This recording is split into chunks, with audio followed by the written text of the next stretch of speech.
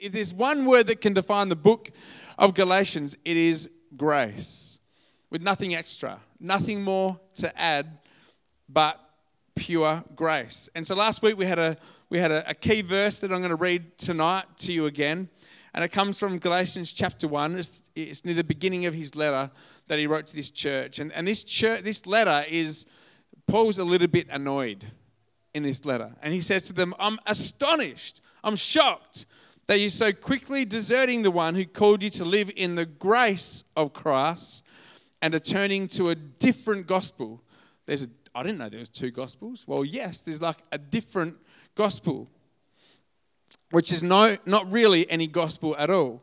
Evidently, some people are throwing you into confusion and are trying to pervert the gospel of Christ. And what we had to look at last week is the fact that after Paul started these churches and he told them about the grace of God in Christ Jesus, God's unlimited forgiveness for you, no additives, these Jewish Christians came in behind Paul and said, if you want to upgrade your Christianity and be like super spiro like us, then there's a few things you need to add to grace to be super spiritual. You need to do things like get circumcised. That slashed the church size in half, or the men left. You need to do all these things, eat the right food. You need to do a bit more. You need to jump a bit harder. You need to add some additives to grace for you to truly be spiritual like us. And Paul was cutting across this letter saying, no, not at all. You see, we used the example last week about cherries. Does anyone remember that? Did anyone eat cherries during the week? Maybe Christmas time. I grew up thinking glazed cherries were real cherries. But my life was transformed in an instant when I had my first beautiful, real, fresh, juicy cherry. You see, glazed cherries have all kinds of additives in them. First, all the fruit and the goodness is bleached out of them. But then there's all these additives and sugar and syrup that basically change what was pure cherry into something completely different that doesn't represent the truth of what the original cherry was. And this is a picture of what Paul was coming against. See, these Jewish Christians were saying, no, you need to add things. You need to add things to the gospel. But when we add things to the gospel, literally, it's not the gospel anymore. And we said last week, when the gospel isn't good news, it's not the gospel at all. Because gospel literally means good news. And when the gospel is no longer good news, it's no longer the gospel. The gospel was no longer the gospel when the Jews said you need to be circumcised. That's not good news. That's really bad news, especially yes. And so tonight what we're going to do is flip a few chapters and have a look at chapter 3, mainly from the book, from this letter. And the idea tonight is that we're having a look at law versus grace. Law or Old Testament law, the 10 Commandments. Thou shalt love the Lord your God with all your heart, all your mind, and all your soul, and have no other gods in place. Don't commit adultery. One thing we forget is don't covet. What is covet? Covet? It's like being jealous of what other people have. Don't we do that a lot in our lives? Thou shalt not murder. Hopefully there's not too much of that going on right here. But there's the 10 Commandments, and then there's also the Jewish law, where they had to do all these rituals to climb closer to God.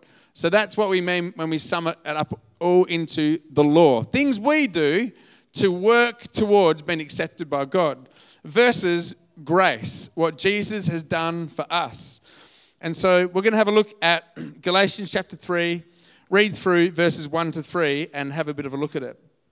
And Paul begins his third chapter. He's going hardcore. He says, "Oh, foolish Galatians." I bet you're feeling good. "Oh, foolish Galatians, who has cast an evil spell on you?" Let me ask you this one question. Did you receive the Holy Spirit, or was your life transformed by obeying the law of Moses, by climbing a bit higher on the ladder? Of course not. You received the Spirit because you believed or had faith in the message you heard about Christ. How foolish can you be? After starting your new lives in the Spirit, eating real cherries, why are you now trying to become perfect by your own human effort? They started well, but they shrunk back. They slipped back into thinking life was all about what I can do for God rather than what He's already done for me. If we go back to this first verse 1, where it says, who has cast an evil spell on you, really what the thought around that is who's turning an evil eye on you. In other words, you know the eye of judgment that you get sometimes? Or you might give sometimes. You know the eye? Maybe someone's cut you off on traffic and you're just trying to give them an evil eye. I know what it achieves, but it makes me feel better. You know the evil eye. You know when you go to a cafe and during Corona, right? And you're sitting there and the pollen count might be a bit higher that day and you've got a few allergies, a bit of hay fever. You're just like, bit of a sniffle. It's like people are looking at you. They give you an evil eye. And then this sneeze begins to build up. You're like, oh no. Oh no. And you're looking around for a napkin. I want to blow my nose. And you feel it coming. And then you have to shove, I don't know if you do it, but achoo! And you look up and the whole cafe is like, get out of here. Take your Corona with you. You get the evil eye. You know, we don't want to be a church that gives the evil eye to people, that judges people because of how they behave or what they look like or what kind of life they might have had. We want to be a church that doesn't do that but welcomes anyone to come into church with us here today. And so Paul says, after starting so well, why are you now becoming perfect by doing it on your own human effort? See, in one moment, they started off with delight. Wow, thank you, God. I've been forgiven. It's the delight of my life now I want to follow you. I want to go to church. I want to serve. I want to love you. I want to express my worship to you. I want to serve other people. I want to give because I want to be part of what you're doing here. It's out of delight. But he's like, why have you slipped back into duty? Oh, I have to. Oh, who wants to live by duty? No, thank you. The life gets sucked out of it. People had fallen from delight into duty. And in one moment, they were trusting in God. They're going, God, I trust in you. I trust what you have done for me. But we can so easily slip back into trying rather than trust. I've got to try and maintain my level of acceptance by God by ticking all the boxes, by trying harder, jumping higher. And Paul says, who has bewitched you? Who's cast a spell on you? Who made you feel so bad about yourself that you thought, oh, I better start getting my act together and add things back onto grace? Maybe they were intimidated into this by these people who called themselves holy, extra holy Christians. I remember when I didn't do it right. I remember I was sitting in a cubicle in a toilet and these two women walked into the toilet and I thought, what are they doing in the men's toilet? Oh, no. I was in the wrong toilet and I wasn't doing it right. And I had to make a quick exit out of that place. You know when you feel like you're not doing it right? You just want to get out of there. No one wants to feel like they're doing it wrong around a group of people. I don't want to hang out with people if I feel judged or I don't look right or if they really knew what was going on behind the scenes. That when you've got that feeling, all you want to do is get out of there. And that's why people might feel like they need to leave the church. Or maybe they need to run out of a relationship with God because they feel like there's an evil eye turned on them, judging them. And when you don't feel like you're making it and you're cutting it after a while, you just want to throw the whole thing away and get out of there. But this is opposite. This is not the heart of God. And this is why Paul wrote this letter to the Galatians. And so what then is the purpose of the law? If the law can't cure us, if we can't ultimately obey the law perfectly, what is the use of the law in the first place? And that's what we're going to have a look at here. And there's an answer of why God created or made the law. I'll just have a sip.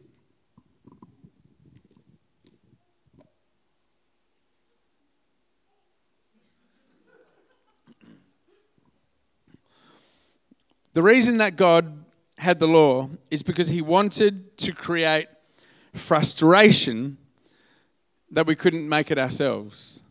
He wanted to create frustration in you and I where we give up and we know it is impossible. I can never make it myself.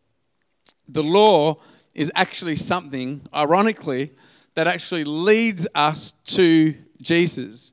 It leads us to Christ. It actually corners us. The law is something that corners us where we've got no option but to actually run to Jesus as the only solution in our life. The law acts a bit like a mirror to show us, one, to diagnose the issue, to show us how sinful we actually are. The other day I got home and had a look in the mirror, and I realised that my friends neglected to tell me about a big white pimple that was on my face. And I was disappointed. And so this thing was just nice and bright and shiny, and I saw it in the mirror, and I had to pop it. I had to deal with it. And the law acts a little bit like a mirror and shows us what is wrong with our lives, what is wrong with our hearts, not so we can be condemned, but so we can look in the mirror and come up with a solution. The law is a little bit like a doctor. You know those times when you suspect there's something wrong with you? I'm a bit sick. Maybe there's something over here, or for a few days, you're not quite sure. You know, the world is in this place where they know that there's a sickness in humanity. There's something not right with me and the world. But when you go to the law, when you go to the doctor, then the doctor can diagnose you. And the doctor can go, this is wrong with you. You need some rest. You need an operation. You need this medication. You need a healthier lifestyle.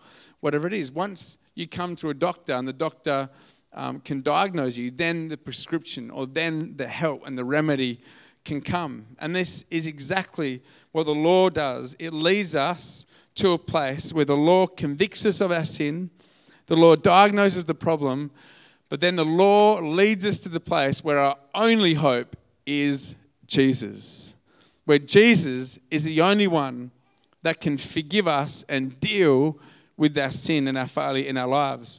Romans chapter 5, verse 20, it says, God's law was given so that all people could see how sinful they were. But this is the phenomenal thing, and this isn't me writing this. These are God's own words. But as people sin more and more, God's wonderful grace became even more abundant. It's like, that's scandalous.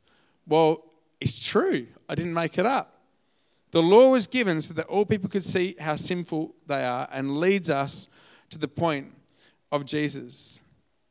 And so that rather than running out of the building like I did, that we, instead of running away when we feel the evil eyes on us, that we run to Jesus.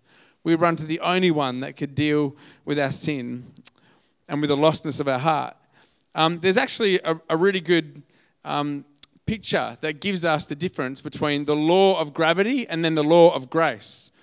So the law of gravity exists. Okay, ready? I'll try and escape it. No, it didn't work.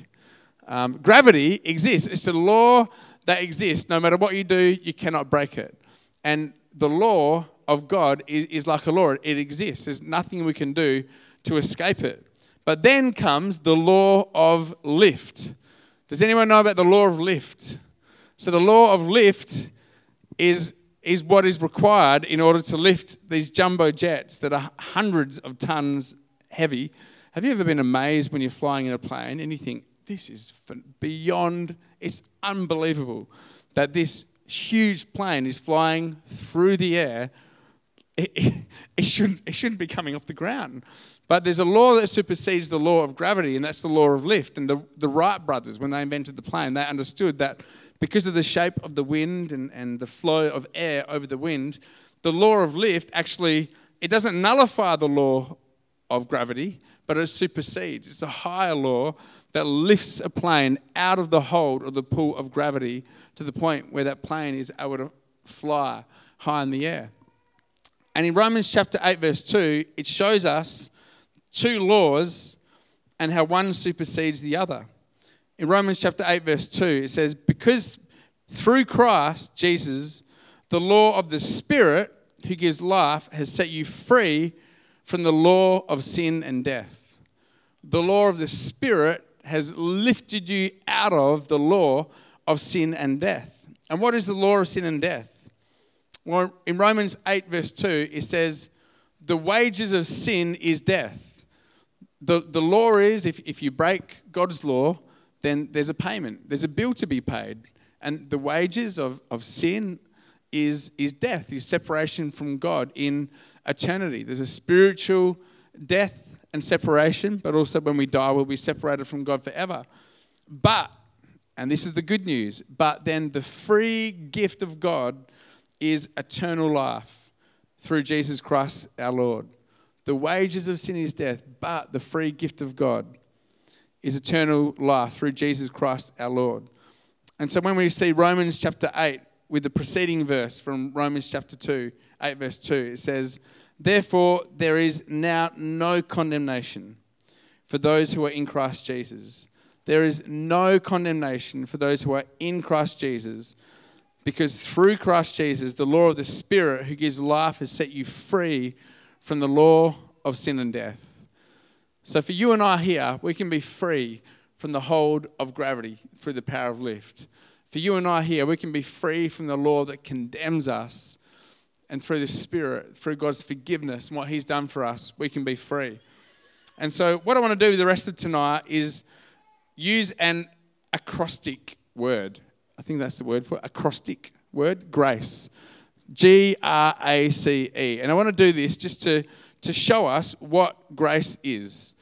And do this. This is kind of stolen from Rick Warren, the pastor of Saddleback Church in the United States, but I absolutely loved it, and I wanted to go over this ourselves. And so number one, G, grace is a gift. Grace is a gift. You cannot earn it at all. And Jesus' gift, God's gift, was His very own life through His Son. He gave His life as a gift for you and I. The other day I was at a cafe and I went to pay the bill that I owed. And I went to pay the bill and the cafe worker said to me, "Oh, don't worry, someone's already paid it for you." I was like, "What? Oh." It almost didn't feel right. It's like, "Oh, but okay. Well, maybe I should have brought my family along as well if I had have known that." It's a free gift that God has given us. God has paid the bill that we owed because of our sin. God has paid the bill. God has given His Son and His life that we wouldn't have to pay the bill of our life. The wages of sin being death. The second letter is R. Grace is received by faith. Grace is received by faith. And you know, faith is a bit different to a belief. You can have a belief in something, but it's different to having faith in something. When you have faith in something, it's like you trust that thing. It's like you can believe the chair is there, but it's not until you sit in it that your faith becomes active. It's a trusting in something. And so faith is received. So grace is received by faith. Christianity isn't just a belief system. Even the devil believes in grace, but he hasn't trusted in grace. And right now you're asking deep theological questions, aren't you? Well, what if he did? You don't have to understand how it all works, all the ins and outs, but it's a step of faith where we receive this free gift of God's forgiveness. Ephesians chapter 2, verse 8 to 9, it says, "For it is by grace that you have been saved, through faith. And you can't take credit for this. It is a gift from God. Salvation is not a reward for the good things that we've done, so none of us can boast about it. Grace is a gift given to us. There's no room to boast at all." You know, I remember when Jess and I were in Nepal, and it took us jumping off the edge of the mountain to experience the benefit of being taken up into the air by a paraglider. It wasn't before that step, but it was after and as we took that step of faith that we experienced the benefit of that we were lifted high into the sky. You know, there's only so much reason that we go through. You know, faith can be based on good evidence, but there was enough evidence there. We're like, okay, it looks like the ropes are connected okay. It looks like the guy knows what he's doing. There's enough evidence, but at the end of the day, it takes a step of faith to actually be taken off and up into the air on the edge of the mountain. For some of us here, I don't know where you're at in terms of your faith journey with God. Maybe you've seen some evidence. You see the change in people's lives around you. Maybe you've seen God at work in your life, but yet there's still a step of faith to be taken. And as you take that step of faith and begin to receive by faith this grace that God wants to give you, that you will experience the benefits. You experience God's peace. You experience his forgiveness in your life. G.R.A.C.E. Grace is available. Grace is available to everyone. You know, again, I want to say, as a church, let us be a church that never casts that evil eye on someone. Damn you.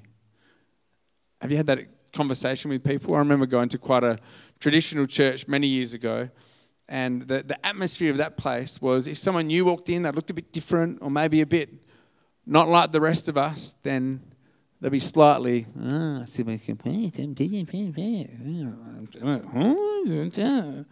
like, we don't want that here. You know, people whispering, did you see a guy smoking a cigarette outside? It's like, come on, people. And I love the fact that we aren't. That we're a church that welcomes everyone to come here. Obviously, we have some boundaries in terms of we want people to, anyone is welcome here, as long as that person doesn't cause harm to someone else here, or especially we want to create a safe environment for our kids here. But short of that, anyone is welcome here, no matter who you are, where you're from, or what you've done in your life. The grace is available to everyone. You know, the church doesn't exist just for church people, but the church exists for people who haven't been here yet, so they can encounter the grace of God in their life as well. And then C, G.R.A.C.E. Grace can only be received and found in Christ. Grace is only received through Christ. There is only one way to get to heaven. There's only one way to come to know God, and that is through Jesus. And some people might think, well, that's a bit of a narrow way. That's a bit of a narrow-minded, that there's no other ways to come to know Jesus. Well, the truth is that the reason that there's only one way to come to know God through Jesus is because Jesus is the only one that's ever dealt with the penalty of our sin. Jesus is the only one that's ever taken our payment for our sin so that we could be free. In John chapter 14, verse 6, Jesus said, I am the way and the truth and the life, and no one comes to the Father except through me. Anyone is welcome. That's not narrow, that is wide. But there's only one doorway into the family of God, and that is through Jesus. Acts chapter 14, verse 12 says, there is salvation in no one else. God has given no other name under heaven by which we must be saved. You know, all other religions ask you to do more. You to jump higher, you've got to do more, you've got to achieve more. Even separate from religion, just in living in the world, we get overwhelmed with you're not good enough, you need to get fitter, you need to try harder, you need to jump more, you need to do more, and it just feels overwhelming sometimes. This is the way of the world. But God comes in an opposite posture. He comes and he says, I've already done for you through Jesus. There's nothing more that you need to do to add to grace apart from what I've already done for you through Jesus on the cross. It is done. It is finished, Jesus said. And then E, G.R.A.C.E. Grace extends into all eternity. You know, sometimes some people think, well, I've been forgiven for my sins up until this point. I've got to keep and maintain perfection from now on. Well, the truth is, God's grace reaches from the past into the present, into the future. And in a way, that can't be the case. Well, let me tell you, it is true that God's grace covers you the breadth and the width of your life. Grace doesn't necessarily mean then that we go, okay, well, we'll do what we want when we want. Because when you encounter the grace of God, then you're changed on the inside. You're transformed on the inside. Titus chapter 2, verse 11, it says, For the grace of God has appeared that offers salvation to all people. It, or the grace of God, teaches us to say no to ungodliness and worldly passions, how to live self-controlled, upright, and godly lives in this present age. It's grace that leads us to want to, out of our delight and a response to God, say, God, how can I live in a way that honors you, that says, I love you, back to God. You know, it makes me think of the story where that woman was caught in adultery. This woman was caught in the very act of breaking the law. Thou shalt not commit adultery. And there she was caught in the act, and she was brought before Jesus. But Jesus said to her in the end, he said, woman, where are your accusers? Where are your accusers that all dropped their stones and left? And he says, neither do I accuse you. And she tasted grace, opposite to what she thought she would taste at that moment. She thought she was dead. She thought that these stones would come and hit her. Sometimes we can think that that's what God is like. God, I've done this, and you expect a few stones, you expect to do a bit of payment, maybe a bit of time, and my sin will be dealt with. But she came face to face with God himself in flesh, and Jesus said, I don't accuse you. And tonight, Jesus says to you, I don't accuse you. I don't condemn you. But then he said to her, as she encountered that grace, as she was filled with the love of God, God said to her, go and sin no more. Go and change the direction of your life. You know, Romans says that it's God's kindness that leads us to repentance, to change our mind about who God is. When we experience the grace of God, we begin to change our mind and go, God, you're not out there to get me. You're a God that forgives me, that sets me free. And I begin to change my mind about who God is, that rather than doing more, I can just receive what he's already done for me. And now the way that I live is I just delight to live for him. I just delight to become more like him. I just delight to live my life in a way that will bring honor to God's name.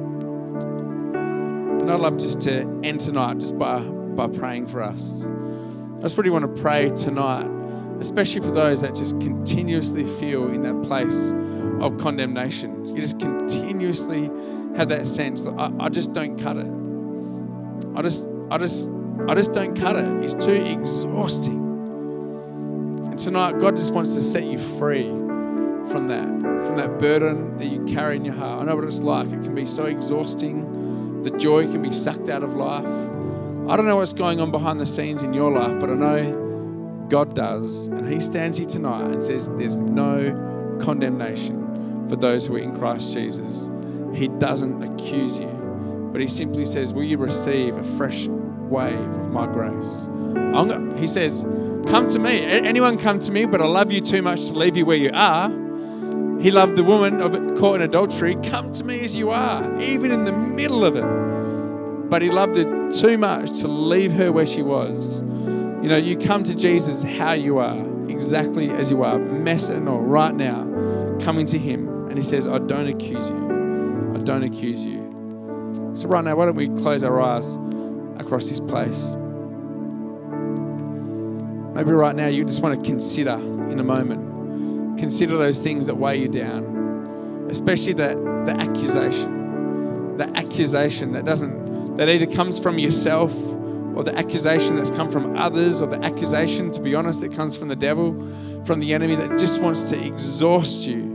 But tonight, Jesus wants to lift that off you. He wants to lift off that condemnation from your life, that you can be lifted from that law, you can be lifted from that bondage and lifted high in the sky to soar above it all. Thank you, God.